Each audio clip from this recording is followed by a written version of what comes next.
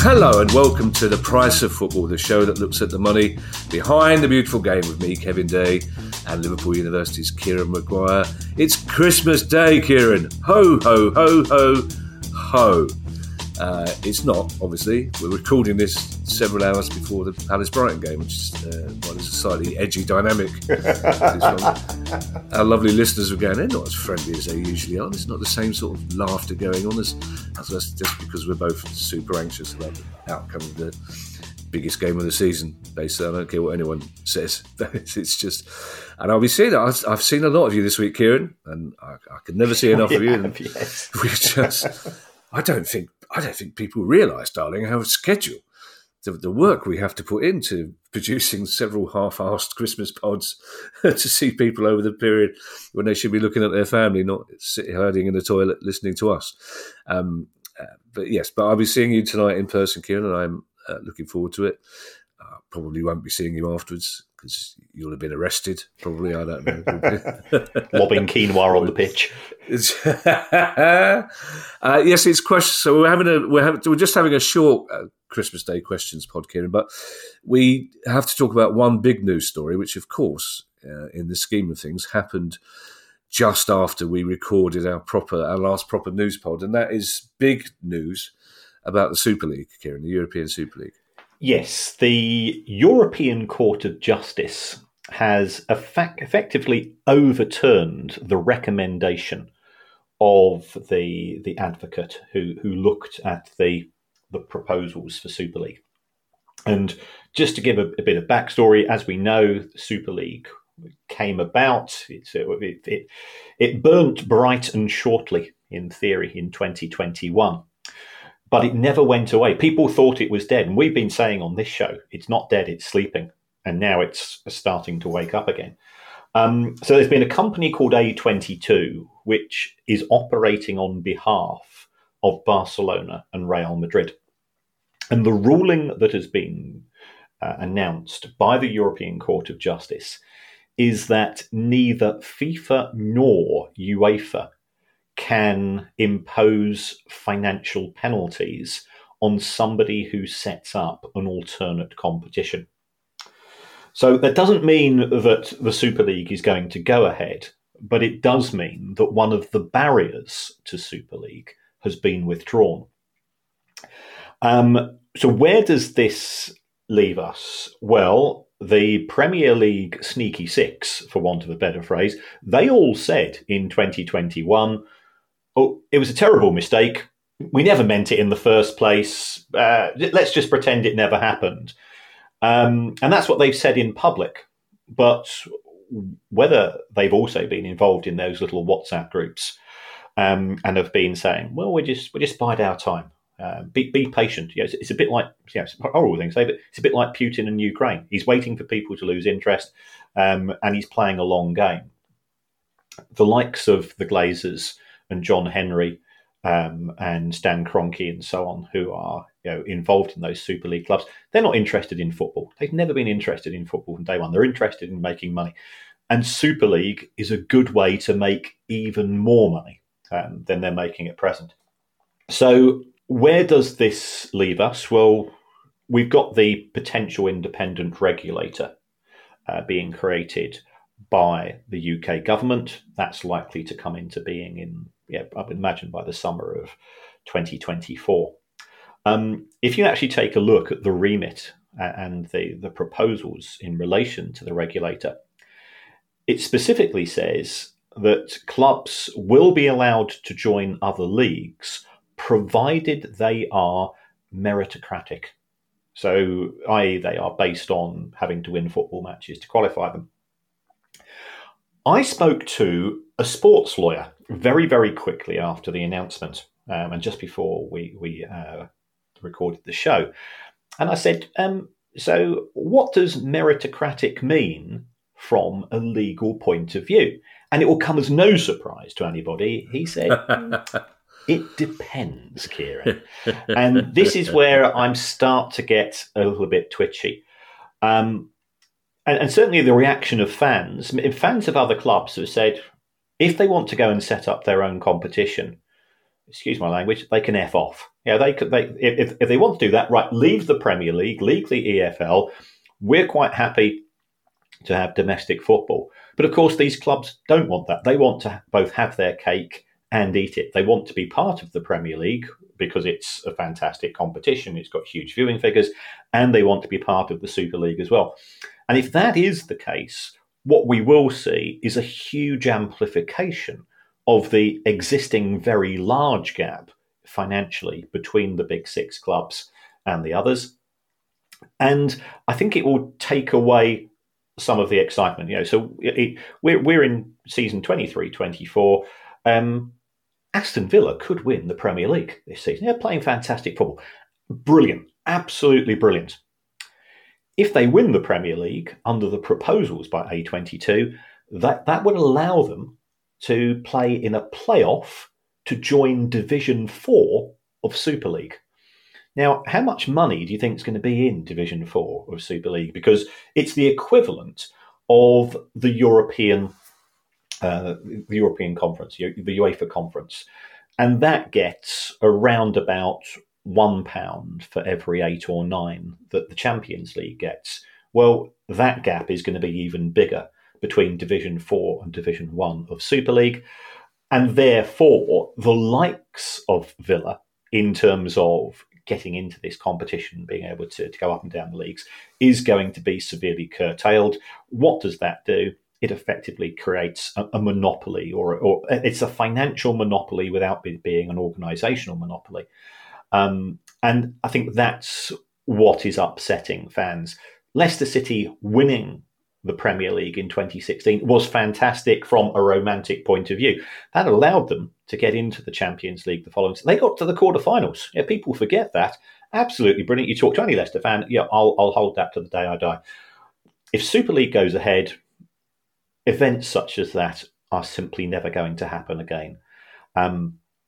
A22 are saying there'll be €400 million available to be split between all of the clubs who are not qualified for Super League in Europe.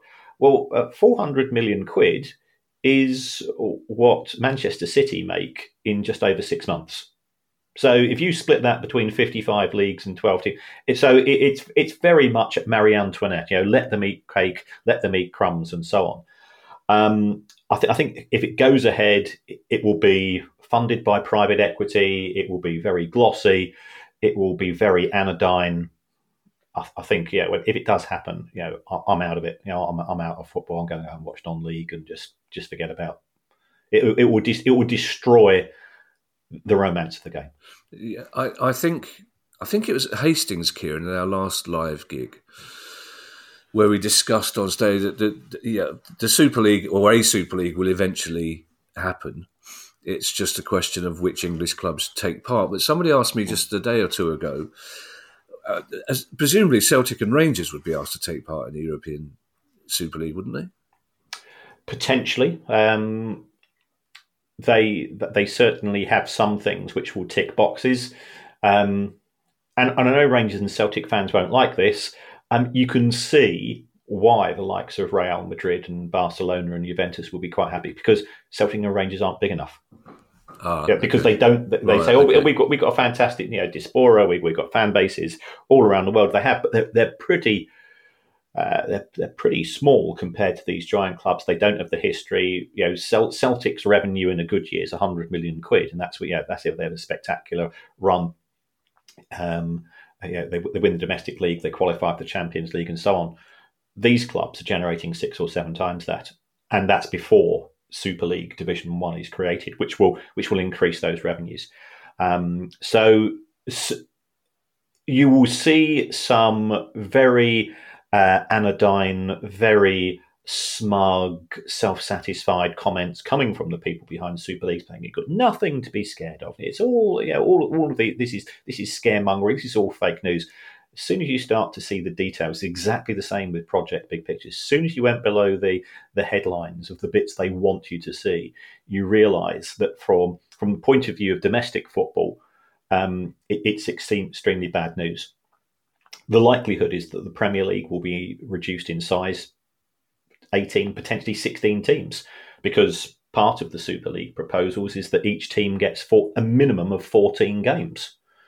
Well, where are you going to squeeze those in on top of everything else? So for a club like Palace or Brighton, it means that, let's be honest, there's an element of self-interest here. For clubs such as ours, our existence at the top division is going to be more difficult to satisfy. And if you do finish fourth or third, you have that spectacular season, that once in a lifetime event. That's it. You're not chasing top four anymore. Manchester United get relegated to the Championship if they're in League One or in Division One of the Super League. They stay there. How can that be meritocratic? Yeah. Let's go on to our Christmas Day questions, Kieran. None of which are particularly festive. I think. Yes. I would have thrown in a funny question about Father Christmas and football, or some kind of Greenland FC based question. But no, producer guy's gone. Doesn't matter. It's Christmas Day. It's business as usual for the producer guy. And our first question comes from Malia Moses, and I hope I've pronounced your first name right, Malia. But Malia Moses says, it seems to be the norm these days for player transfers to be paid in instalments rather than a lump sum. But I assume things get a little tricky when it comes to paying in instalments and activating a transfer release clause in a player's contract. Can a club officially activate a release clause using instalments, or would the buying club need to negotiate a separate agreement with the selling club and use the release clause fee as a guide? I would have said, if I was a producer guy, I would have put the word Santa between release and clause.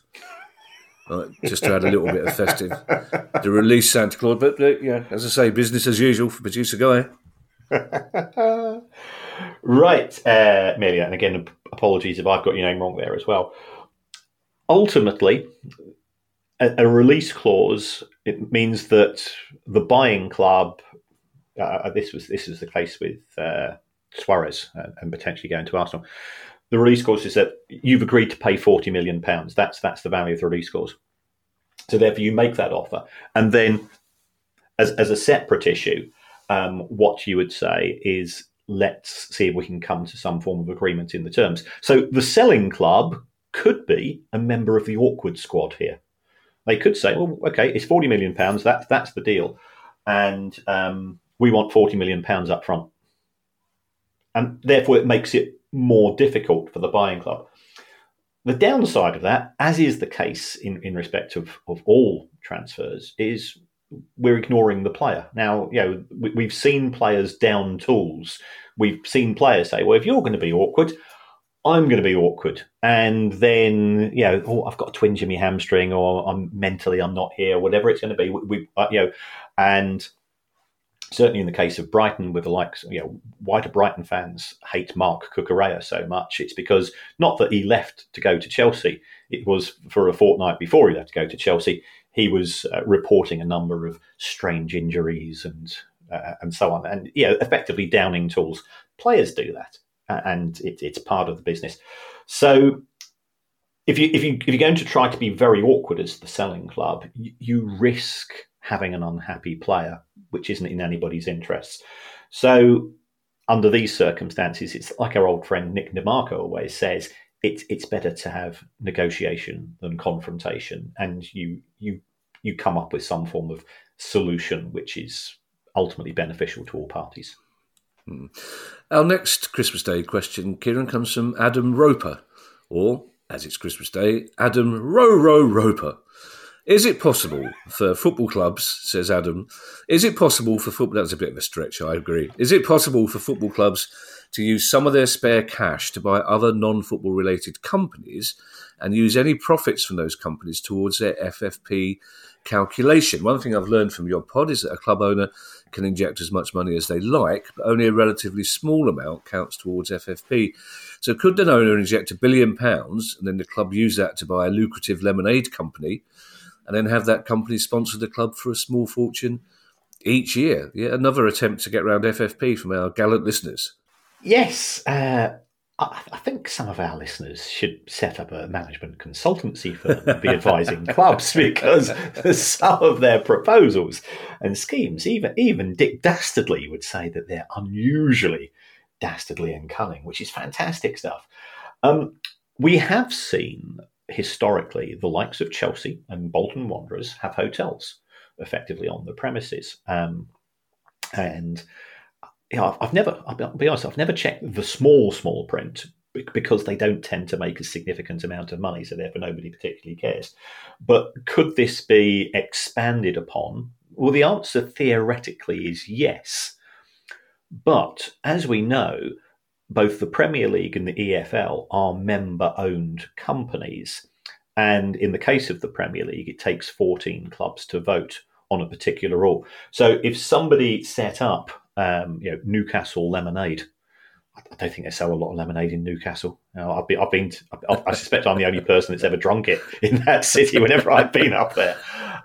If somebody set up Newcastle Lemonade, and it was a successful drink, unlike William Story's, then it could contribute. But the chances are the Premier League clubs who are opposed to Newcastle would pass a ruling that the revenue can only come from definitive sources, which would be broadcast match day, other sporting events, other entertainment events, and so on. So never say never, but this is part of the whack-a-mole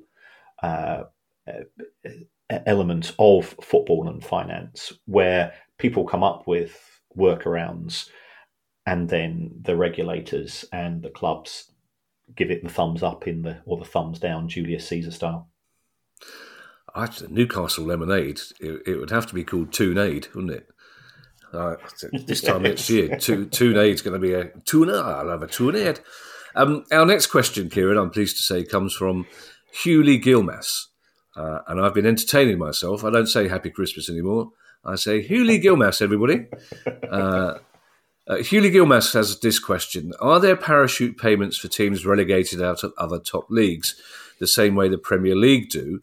And are they comparatively at a similar rate? I ask, as I've noticed that Venezia FC, the Venice's football club, is struggling in Serie B, and wondered if it was due to a lack of parachute payments, as they only came back down last season.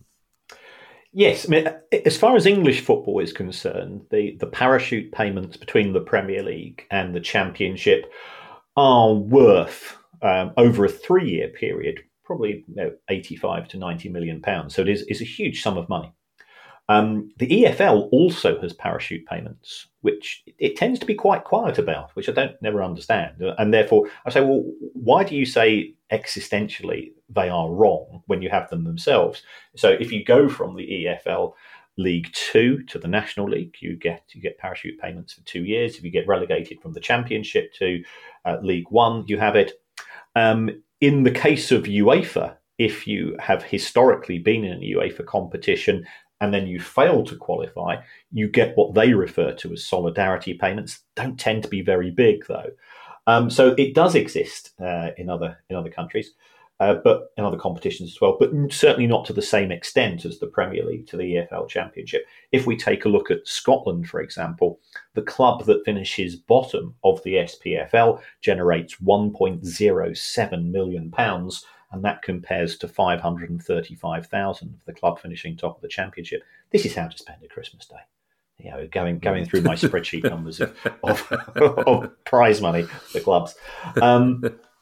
In the specific case of Italy, the club that finishes bottom of Serie A, I don't know how you say that in Italian, generates around about €30 million, and the total money for all of Serie B is €40 million, and that's spread between 18 clubs.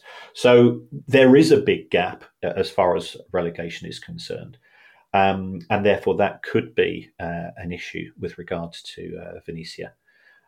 So that does seem to be quite a sizable gap. And I've always said that I'm not opposed to parachute payments per se. what you do is you get rid of the need for the parachutes by having a much smoother, gradual gap between the Premier League and the Championship and League One. And then you don't need the parachutes. The whole, what people forget about parachutes is that they were originally introduced to stop clubs who were being relegated from the Premier League going into administration because they had legacy wage bills. And the biggest mistake in the history of football, in my opinion, is when EFL clubs turned down the offer of a 25% share of the total combined broadcast revenues of the Premier League and the 72 in the EFL. The EFL thought they could negotiate more money for themselves, and that has proven to be a spectacularly bad decision. And what they are now saying is that we want 25% because we want to apply hindsight 30 years later. If I could apply hindsight 30 years later, my life would be significantly different in many respects, as all of ours were, of course. But things don't work like that. Yeah, I like the fact, Kieran, that you attempted a slight Italian accent for Serie A, and then just went straight for, when it came to Serie B's, with Serie B. Basically, you just went south. You just went so South London and Serie B.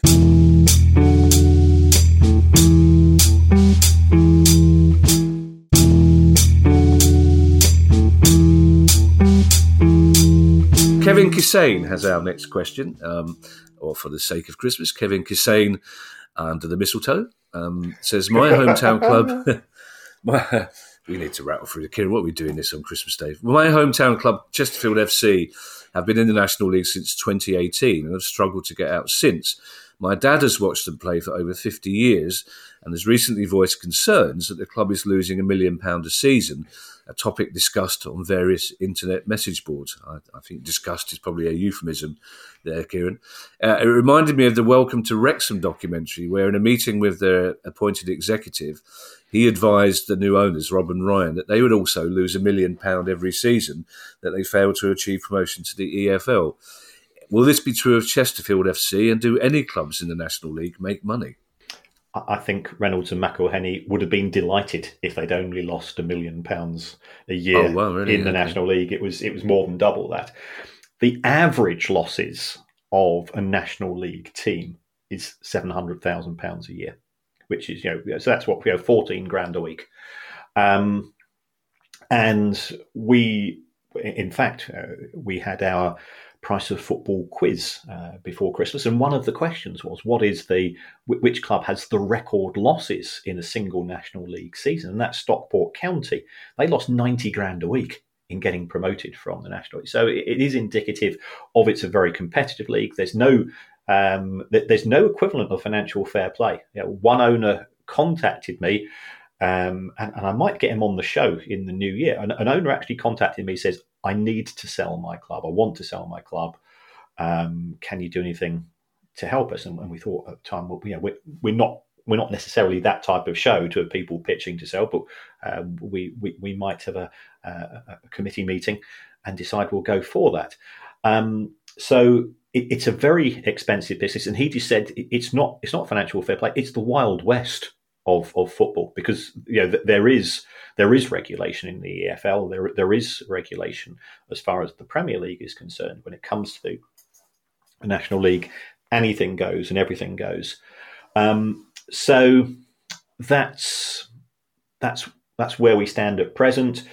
For a fan-owned club, incurring losses of that magnitude simply isn't feasible, because in order to have somebody to have those losses, you need somebody to be willing to subsidise those losses, and individual fans can't afford that. And also, it's the same if you've got 2,000 people who are all owners of the club, you'd all rather somebody else stumped up and you didn't pay anything. And that's human nature. It's also reflective of the fact that economically this country is in the wilderness at present, and there's not a lot of money going around, especially a place like Chesterfield, which is not, you would say, economically wealthy. Mm. Our final question on Christmas Day, Kieran, comes from Fard Ahmed, and this is by way of a Christmas present to you, Kieran. This is just a little gift for you. Unwrap it, answer it, and enjoy it. Because Fard says, when conducting a fundamental analysis of a football club, what are the financial factors to look out for? We all know that football clubs usually do not generate much profit. So what are some accounting ratios we could calculate to understand the financial health of a club? Fill your boots, Kieran. You should see the size of my mind map on this one. Good grief. And the first thing I would do, Fard, is that I would break the business down into subsections. So I'd start off at looking at the income coming in, look at the ratio. It wouldn't be ratios as such, but look at the level of growth of broadcast income, matchday income, and so on. I'd also look at the volatility of the player trading model. We've got some clubs that are capable of selling a player every year, and some do it every 2 or 3 years. I'd then look at costs, and I'd look at wages as a percentage of revenue. We've seen some clubs in the Championship hit 200% or more. You've got the likes of Spurs in the Premier League, 39% quite regularly. Fantastically well-run club. I also look at wages and amortization as a proportion of revenue. Look at the level of rent. Look at the interest costs. How easy can you cover your interest costs with interest cover? Move to the balance sheet, investment in infrastructure assets and player assets, and then look at the liabilities of the club, mainly going to be in the form of borrowings, outstanding transfer fees, and outstanding tax, because that can be a bit of a red flag. Then finally, I'd be looking at the funding model. Is it being funded by the owner? Is it being funded by a third party? If it is being funded by the owner, is it in the form of shares, or is it going to be through loans? Are they charging interest? We've seen some ridiculous interest rates being charged from various lenders. And then finally move into cash flow. I've been asked to go on quite a few podcasts between Christmas and New Year in respect of a variety of clubs, and they failed the Baroness test. The Baroness test was... So when I casually broached the subject, she says, "Hold on, aren't you doing 17 Price of Football podcasts before Christmas so that we can spend some time together?" and now you want to go on to Biggleswade United's in between. No, you're not going to do that. But looking at funding for investment in players and infrastructure, how is that going to be generated? Is it going to be from your day-to-day operations? Is it going to be through loans? Is it going to be through owner equity? So those would be the items that I cover, and that's effectively what I teach at university, except it takes probably longer than 4 minutes, as I tend to have a few anecdotes and explanations and spreadsheets to back it up. We finished today, Kieran, Christmas Day, with an email from Jason Morris. Jason says, "Your podcast is fantastic." Thank you, Jason. "I have a part-time job in the afternoons delivering on foot. It takes me 2 hours, 3 times a week, and I'd like to say that your podcast gets me around just listening to Kevin and Kieran. Kevin's wit and Kieran's knowledge are priceless, and I've learnt so much about the finance in the game. I often find myself chuckling, but most of all to Kieran's famous one word, vindictive. Keep it up, chaps, and give us a hello on my many rounds in Dorset up the cherries." Well, here's a cheery hello for you on Christmas Day, Kieran. Hello, Jason. Happy Christmas to you and a happy New Year as well. That same goes to everybody listening to us. I hope your holidays are fun. And if you're working, then I hope that's as much fun as it can be as well on Christmas days. If you're working on Christmas Day, you'll be doing something important. So we thank you. And we thank everyone who's donated to the pod via our Patreon page. If you'd like to make a small monthly contribution to the pod as well and get access to our chat community and our regular quizzes, go to patreon.com/priceoffootball.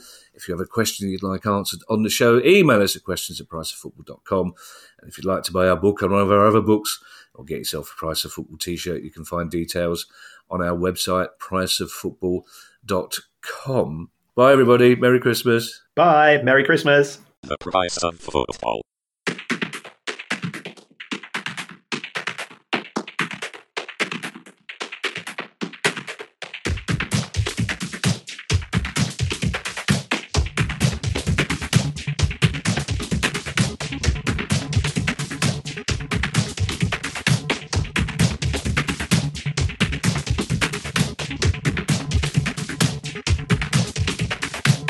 by some football.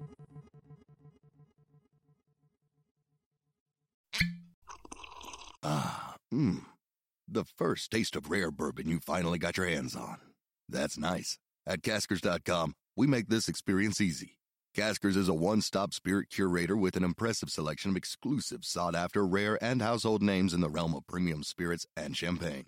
Discover the top flavors of the year now by going to Caskers.com and using code WELCOME10 for $10 off your first purchase. Get $10 off your first purchase with code WELCOME10 at Caskers.com.